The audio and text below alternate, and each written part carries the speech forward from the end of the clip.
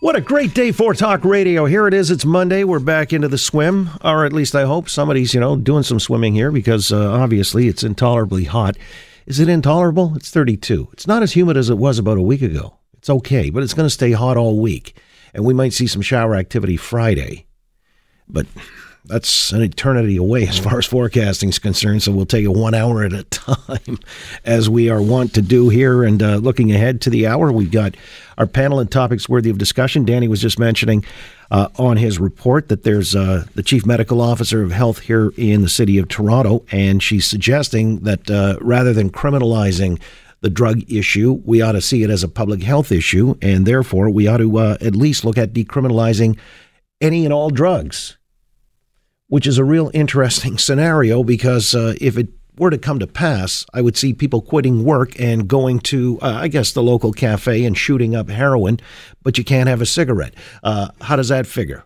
This is one of those things where we've got to think through all of the implications. And so we're going to talk about that with our panel. Dr. Eileen Davila is Toronto's Medical Officer of Health, supporting an approach, she says, based on compassion. And it's a matter of life and death. And I get it. I mean, the safe injection site thing, that was the same impetus behind that.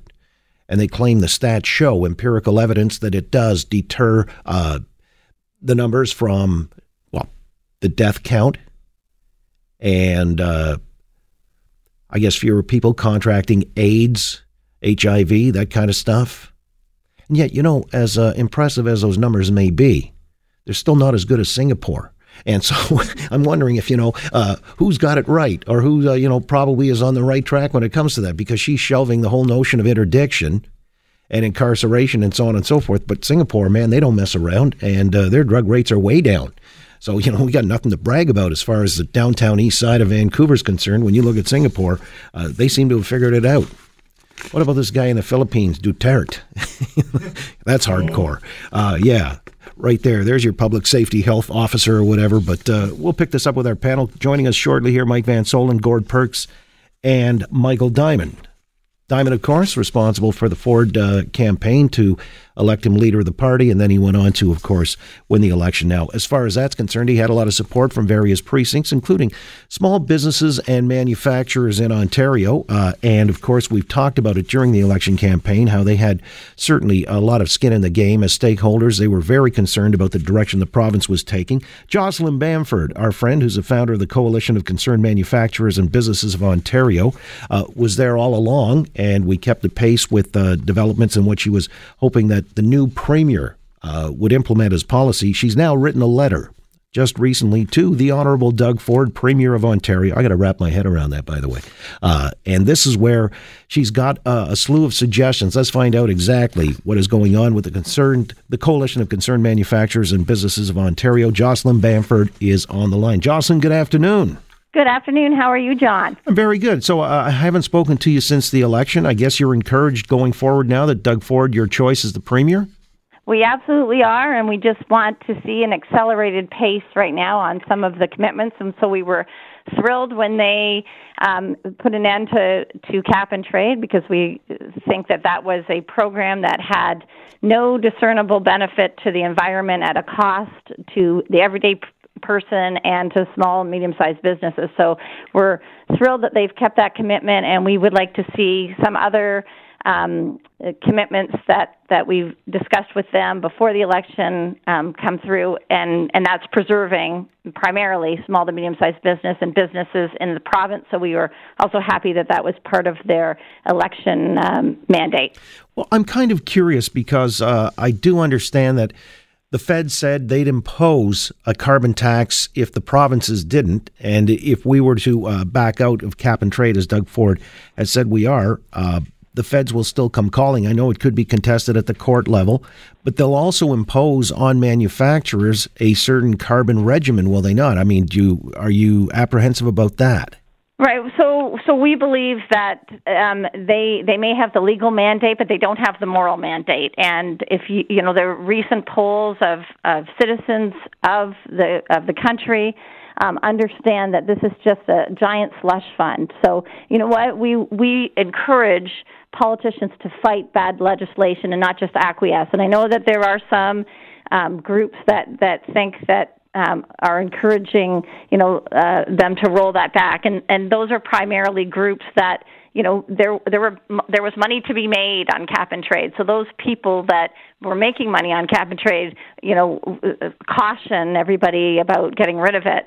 But the average citizen and the average small to medium-sized business, that was just an additional cost, and we encourage the Premier to fight that, along with a lot of citizens and along with Saskatchewan and Winnipeg and or Manitoba and other provinces that have indicated that they're not aligned with that tax. No, I understand, Jocelyn. It was a piece I read earlier today in the Financial Post that says manufacturers may actually do worse with the feds imposing their carbon tax on them, if it comes to that, rather than the cap and trade system here in Ontario.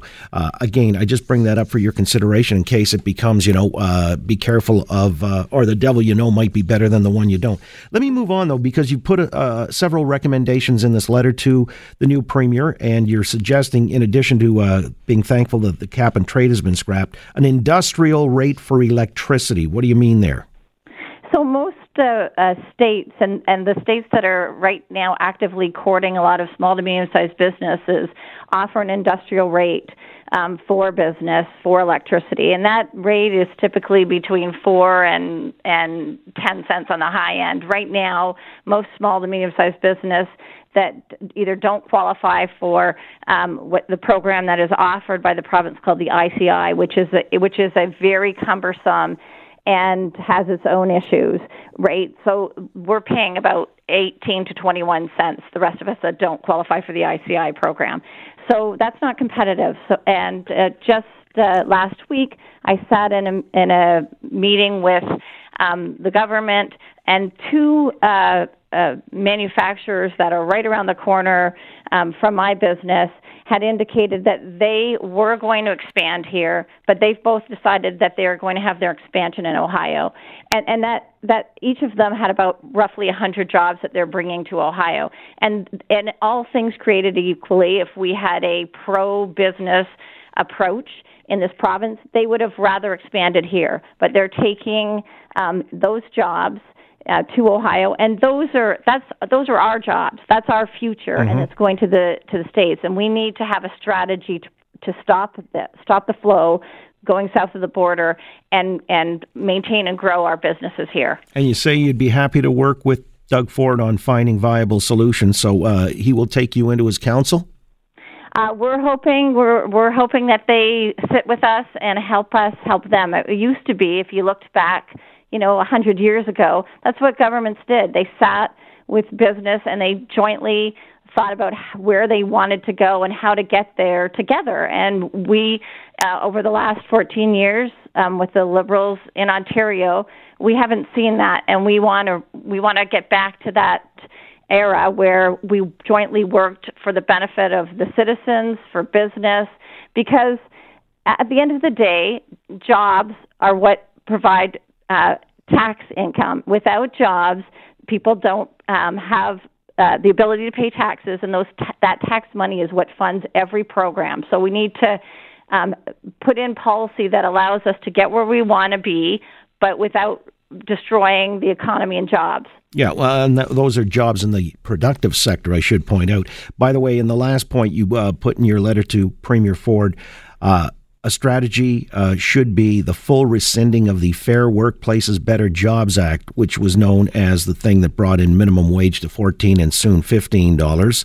And you think the name's misleading. The content is anti-business. So how do you hope to impress him that you've got a better way? So there's a whole pile of components in that what became that legislation, which started as Bill 148, and there's a lot of things that are very anti-competitive when you look at the states, and also there's some privacy issues. So one of the biggest issues we had with that piece of legislation is if a union comes in and gets 20% of cards signed, they can come to you and request that you give all your private information, names, address, telephone numbers of your employees, to the union. And we think that's a breach of privacy legislation, and this legislation trumps the privacy legislation. So that's problematic. Scheduling is also problematic because we're a lot of us are just-in-time manufacturers, and we need that flexibility. And our employees are absolutely work hand in hand with us when we have to schedule shift changes. A lot of us, especially in the small and medium-sized businesses, have great relationships with our workers, and we all work together. So there's some components of that, pieces of that legislation that are very problematic for us. Well, I'm guessing that the Premier will listen. He'll give a good or lend an ear because, you'll never get a better shake from anybody else than you would with Doug Ford, who said, very emphatically the province is open for business. And that's right up your alley. Jocelyn, I appreciate it, and we'll stay on the beat. Thank you very much, John. Have a great day. And you. Jocelyn Bamford, again, the founder of the Coalition of Concerned Manufacturers and Businesses of Ontario. On the Oakley Show, Global News Radio, 640 Toronto.